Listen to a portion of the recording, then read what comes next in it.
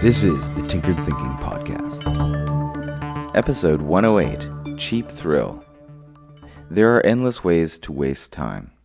Indeed, the only real question in life is, how shall we spend our time? Much of the economy is based on pleasure and entertainment to fill up this time, and most of it consists of cheap thrills. There it is, time, the most valuable resource that we know of, a resource that only runs down, and one that we can't quantify, because we never know how much time we have left. And yet we squander this divine resource all the time with cheap thrills.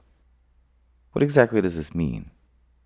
A cheap thrill is a value indication not only of the person who creates the cheap thrill, but it's also a value indication of the person who buys the cheap thrill. And a value indication, in this case, is how much each person thinks or feels their time is worth. Or perhaps more accurately, it's part of a habitual behavior that does not necessarily reflect accurately the amount of value a person actually thinks or feels their time is worth. It might be useful to ask, do I have a habit of acting in a way that does not make my time very valuable? We might think our time is valuable. We might know our time is valuable, but do we act in ways that demonstrate just how valuable time is? For the person who creates a cheap thrill and the person who seeks such a thrill, there exists a subtle prison of feedback here. The person who can only afford a cheap thrill might rationalize that such an activity is justified because nothing better can be purchased. This is a case of playing the victim.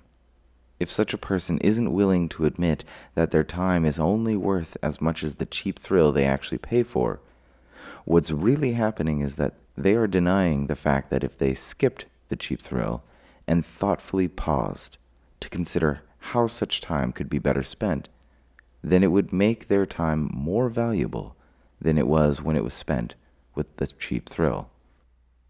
Such a denial is what keeps this loop spinning.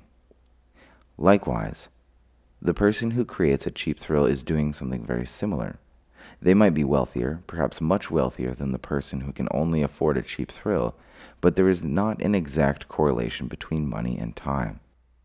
This isn't indicated just by the fact that some people can procure lots more money in less time, but also by the fact that most people facing death would pay any amount of money just to get more time. The creator of cheap thrills may create wealth, but such a person devalues their own time. And when it comes to time, we would be best served not to ask, how can time best be converted into money, but simply, how best can we use our time? If we find ourselves habitually spending time in ways that seem to devalue that precious resource, then the first good use of time would be to thoughtfully pause, potentially for much longer than is comfortable, and confront the difficult question, how can I use my time more wisely? Shall I seek out a cheap thrill, or shall I test myself and push myself?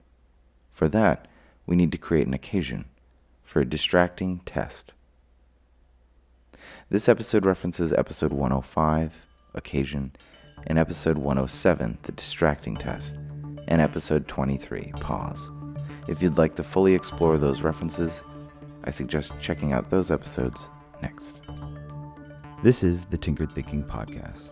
Thank you for listening, and be sure to visit our website at tinkeredthinking.com. As always, and like everyone else, please subscribe. And if you'd like to support this work, please visit the support page. Any questions are always welcome. And until tomorrow, be careful about the context.